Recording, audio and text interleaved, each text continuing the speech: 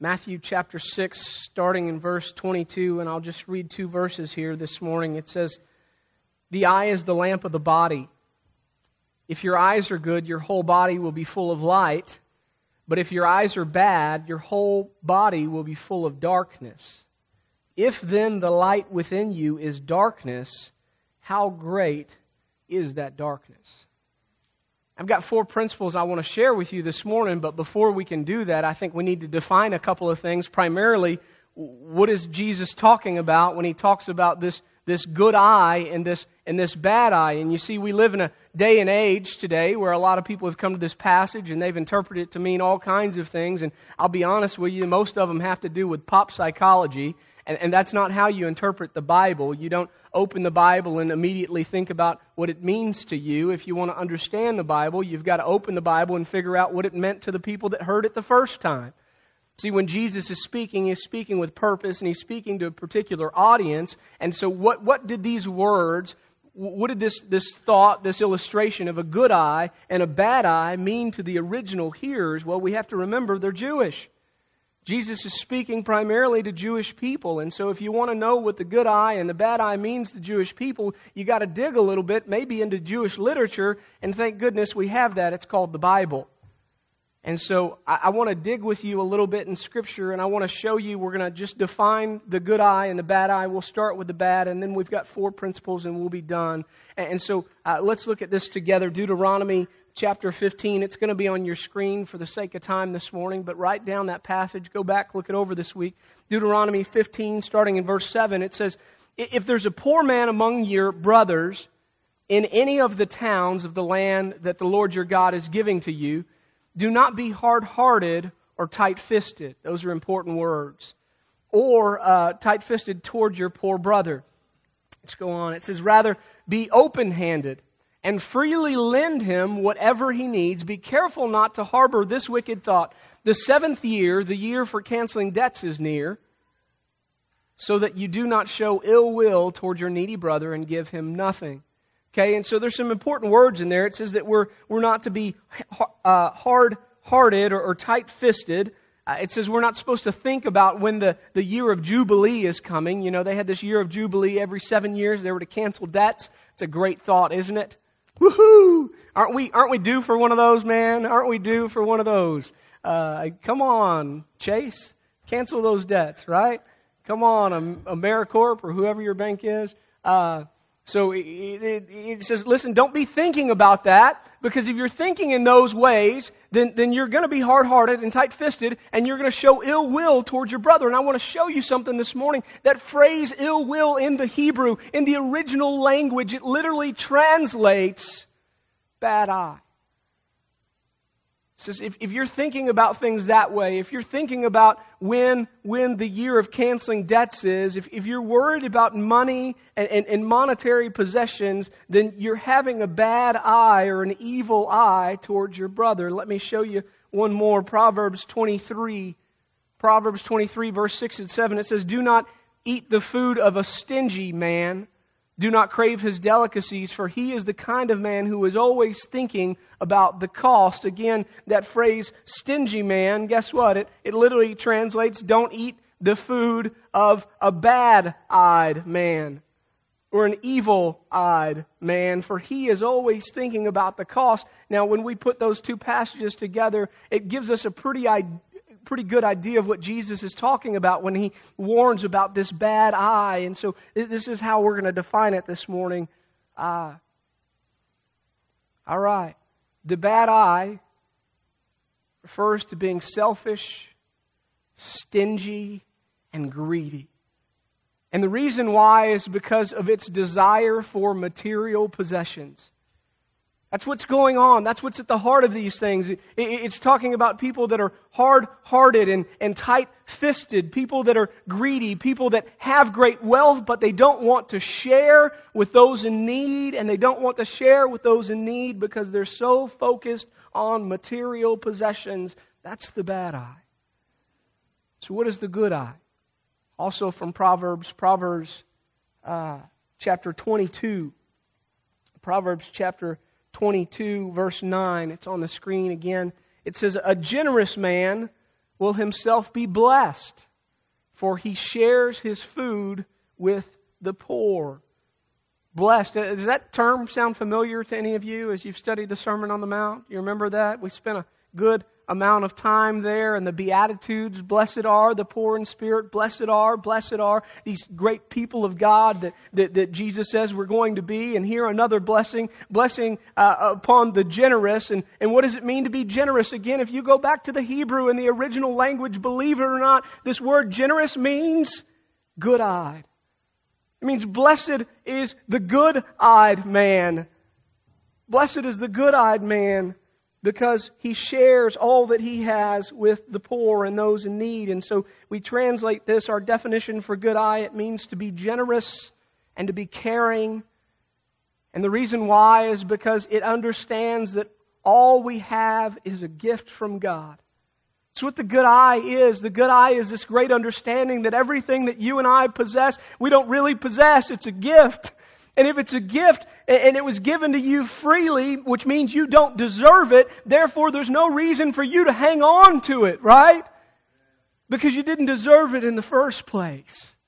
Therefore, the good eye understands everything that he has was given to him, even though he didn't receive it. Therefore, he cares about people and their needs more than things, more than stuff.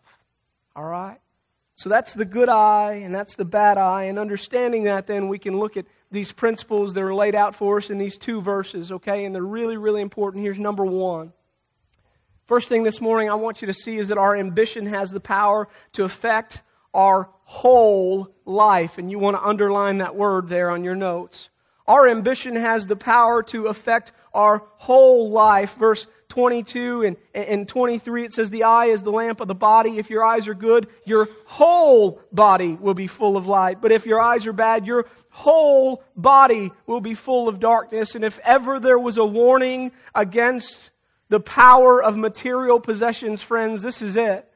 See, some of you thought we took it easy last week. We talked about what it is and what it's not. And you thought, well, wow, Jesus isn't really going to crack down too much on all the stuff I have. Oh, you just wait.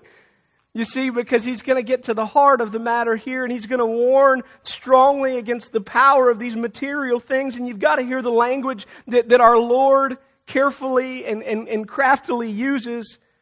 He begins by saying, as we studied last week, where your treasure is, there your heart will be also. You're gonna live for whatever you long for, and He's building up His case. And then He says, listen, the eye is the lamp of the body. I'm telling you, if your eye is good, your whole body will be full of light. But if your eye is bad, your whole body will be full of darkness. That's a big word, whole, isn't it? He means it not just part of your life. When He talks about your whole body being full of light, He's not just saying, listen, just a part of your life will be full of light. He's not just talking about your church life, right? He doesn't just mean your marriage. He doesn't just mean your kids. He doesn't say a segment of your life will be full of light. He doesn't say a compartment of your life will be full of light. He says, listen, folks, if your eyes are good, get this, your whole life, every nook, every cranny, every aspect of your life will be full of light for the glory of God. That's huge. According to Proverbs, we'll be blessed. Proverbs 22:9. That's the blessed life. It's that life where we are full of light every ounce. But hear the warning. If your eyes are bad, then the whole of your life, not just the hidden part that nobody else can see, not just the secret sin areas, not just a compartment. He says the whole of your life. Every aspect, every nook, every cranny will be, another big word, full of darkness. Won't just be dark. It won't just be shaded gray. Friend, it'll be black. It'll be full of darkness. That's the warning that Jesus gives against material possessions. And if ever there was a time that the church probably needed to hear it, I think it's the church here in America today. We're having this conversation this morning where you hear so many people say that they're afraid to fully surrender to God because they think God's going to call them to Africa. How many American Christians have you heard say that? Well, I don't know. If I surrender to God, I'm going to go to Africa. Why are you so afraid of Africa? Because it's the opposite of America? Right? Because it's a place where people have nothing in comparison to us that have everything, and we're so spoiled. Hear the warning that Jesus gives, friends. I'm telling you, our ambition has the power to affect not just a part of our life. The things that we desire can affect the entirety, the whole of our being and our existence. It's a staunch warning. Number 2, I want you to see this morning that greed doesn't just seek to extinguish our love for God. It actually seeks to expel it altogether. 1 Thessalonians 5:19, Paul warns, do not put out the Spirit's fire. I think that's a great warning for us, church, this time of year, right? It's camp time. And we just had our youth just came back from camp on Friday. Our pre-teeners leave for camp on Tuesday. And when these kids return, they return on fire for Jesus. They return passionate and excited about the Lord. And when they come back in that kind of fashion, when they come back as those kind of people, we just have 2 options.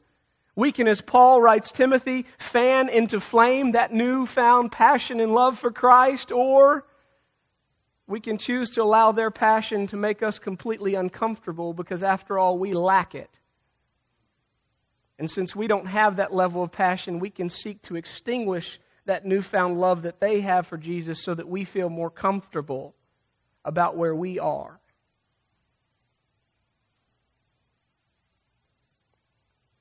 And so we say things like, well, it's just a camp high. I know that you want to go change the world right now, but that'll fade. Oh, friend, it doesn't have to. I know you had a good week. I'll tell you, it doesn't have to fade. It doesn't have to change. I'm here because of a camp. Today, my life was forever changed because of what happened at a youth camp. Doesn't have to change, right? And so I share that with you this morning because that's kind of the warning that we find here in this passage. You know, it's kind of a portrait of what the evil eye really does. And let me walk you through how it happens. We begin to want what we don't have, right? That's called coveting, by the way. So we begin to want what we don't have, and when we do, our love for God begins to fade. It doesn't just begin to fade, it just gets doused out. That's what happens. You say, well, how does that happen? Because the moment that we begin to want what we don't have, the moment that we begin to covet, we fall into the same lie that Adam and Eve fell into. We begin to think that the problem is God is holding out on us. And if God is holding out on us, then God is not really as good as He says He is. And if He's not really as good as He says He is, then He doesn't deserve our undivided love and devotion anymore. And so our love for God is extinguished. But I want you to understand, friends, greed doesn't stop there. See, that's only the first step for greed. The first step for greed is that it wants to extinguish your love for God so that you're not passionate about Him anymore. The second step is it wants to kick God out of your life altogether. Hear how the Scripture describes it, verse 23. But if your eyes are bad, your whole body will be full of darkness. Not just partial darkness. It says full of darkness. And then get this. It says, if then the light within you is darkness, how great is that darkness. The imagery is that material possessions can actually completely choke out every ounce of God in your life, so that you are left completely empty and dark, without hope, without love, and without God. Hear the warning. Greed doesn't just seek to extinguish your love for God. It wants to expel it from your life altogether. It wants to leave you dark and empty and cold and uncaring and stingy and selfish. It wants you to be your own God. Number 3. I want you to see this morning that according to this text, the good eye is singularly focused. The good eye is singularly focused. We're going to read it in context, starting in verse 20. Let's start in verse 22, I guess. It It says the eye is the lamp of the body. If your eyes are good, your whole body is full of light. But if your eyes are bad, your whole body is full of darkness. If then the light within you is darkness, how great is that darkness? And it's the same thought here. No one can serve two masters. Either he will hate one and love the other, or he'll be devoted to one and despise the other. You cannot serve both God and money. And we read it in context and we study the wording. We find some interesting things. That word good, it talks about the good eye. It also literally means good or single in Greek. The single eye, right? What is that saying? Well, you read it in context. It says the single eye, and then immediately it talks about a kind of vision that is blurred, that is focused on two things instead of one. What's that called? That's called double vision, isn't it? And Jesus goes on and says, listen, okay, if your eye is single, if your eye is good, your life is going to be full of light. But I'm here to tell you, if you've got double vision, if you're trying to focus on me and this world, then your whole body, your whole life, everything about you will be full of darkness, because you cannot serve both me and the world. You cannot serve both me and money. You cannot chase after me and material things. You can't have double vision. And what he's saying is, guys, no matter what life throws our way, we've got to have one single focus. We've got to have one single passion. We've got to have one single aim, and His name is Jesus. And that's what it means to have a good eye. It means that we're focused on Jesus and the things that Jesus focused on. That we're focused on loving God, and we're focused on loving and caring for others. It's a call that challenges us to the core of our being. It's a call that forces us out of our comfort zone. It's a call that should make us ask, am I giving my all? Not am I giving some, but am I giving my all for the cause of Christ? And friends, I fear that if we really ask ourselves that question, that we'll find that as a collective church, as the whole church today, that the answer to that question has to be no. Not like these men and women, are we? When you read your Bible and you read about these men and women, you've got to ask yourself, is the church being this kind of church today? If the answer is no, then it shows us something about our individual lives, about what we're chasing after, about what we've bought into. You see, my fear is that this world is so ingrained in us that we think that we can have it both ways. And that somehow we think that having it both ways, we're still honoring God. And yet we're still wondering why He's not returned. The good eye is singularly focused. Number 4, we'll be done.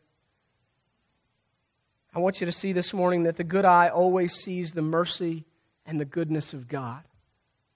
The good eye always sees the mercy and the goodness of God. In Matthew chapter 20, we read a parable about a vineyard owner and some workers. And I just want you to think about this in context. The bad eye craves material possessions and thinks that God is constantly holding out on us. The good eye is just the opposite. And so in this parable, there's a landowner, and he goes out early in the morning, you remember, and he hires some men to work his vineyard. And he says, listen, I want you to come work for me today. These guys basically, kind of like down at the park, they're standing out, they're day laborers, they're looking for a job. And this guy comes out and he says, listen, let's agree on this. You come and work for me, and you work for me all day, and I'll pay you a denarius. And they said, that's great. That's a fair price. And they agree to it, and they shake on it, and they go to work, and they begin working for the man. And so then the man comes back in the third hour, it says, and he comes back in the third hour and he hires some more men. And he comes back again at the sixth hour and he hires some more men. And so he's spending all day, he's just going back and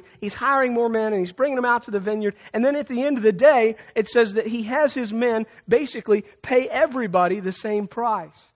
It says those men that were hired first, they began to grumble against the owner, to which the owner replies, this is Matthew 20:15, don't I have the right to do what I want with my own money? Or are you envious because I'm generous? In the Greek, the word envious here, it literally translates, or is your eye bad because I'm generous? Is your vision impaired because I'm generous? Is your eye evil because I'm generous? And of course, what it's saying to us, the point, it's talking about the grace of God. God's saying, I'm the giver of grace. Shouldn't you be focused on the fact that you've received grace, not on whether or not I extend grace to someone that you don't deem as good as you? That's the point of the passage. I love how John Piper puts it. He says, the good eye sees God and His ways as the great treasure in life, not money. The good eye always sees God and His ways as the great treasure in life, not money, not material possessions. That's what the good eye does. It always sees the mercy and the goodness of God. That's the kind of vision that we're called to have. When we look at others and we look at our own life and we understand that it's only by the grace and the goodness of God that we have anything, we always see His mercy, okay? Now, that's a strong, strong word.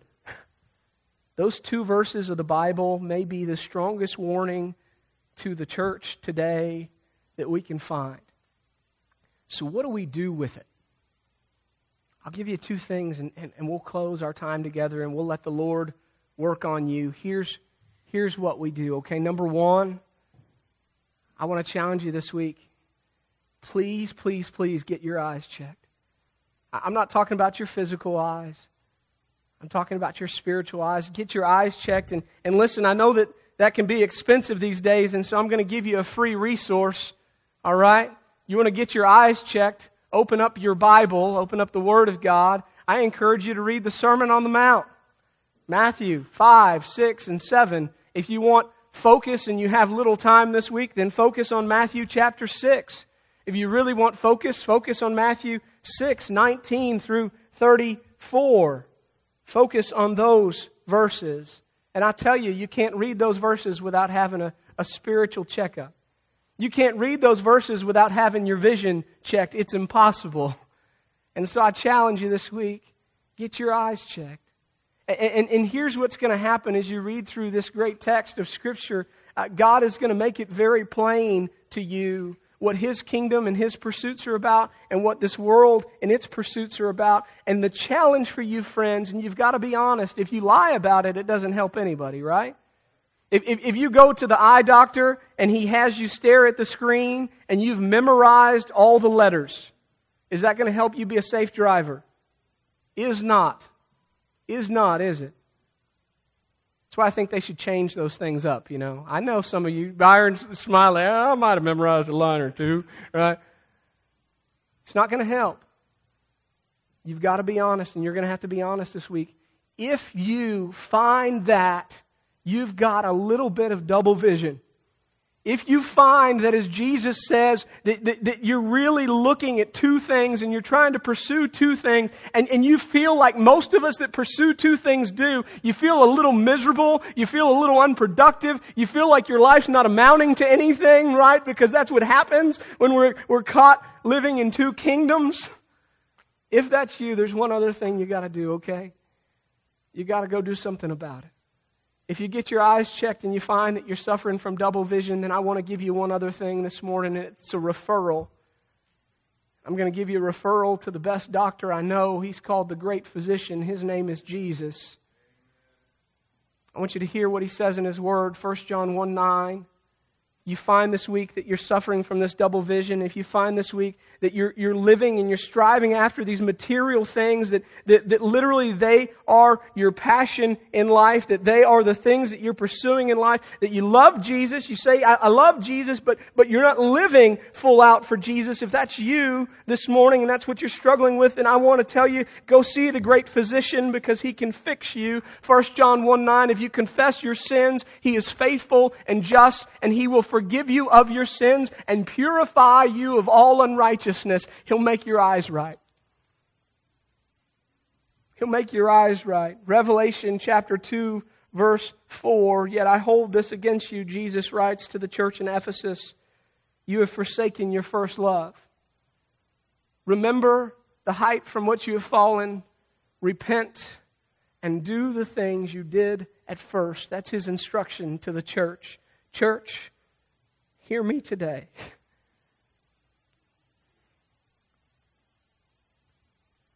How is your love?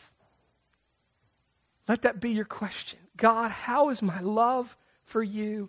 Is it really first?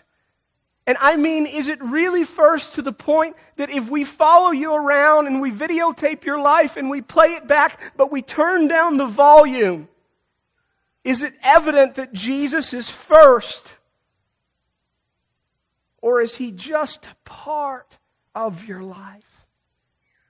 Are you wondering why you read the Bible and it calls you up to such heights, yet you're miserable because you feel like you're not living out any of those things?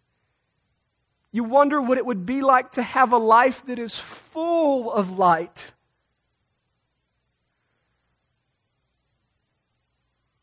Get your eyes checked this week. Let it start here. Let it start now. All right? Would you pray with me?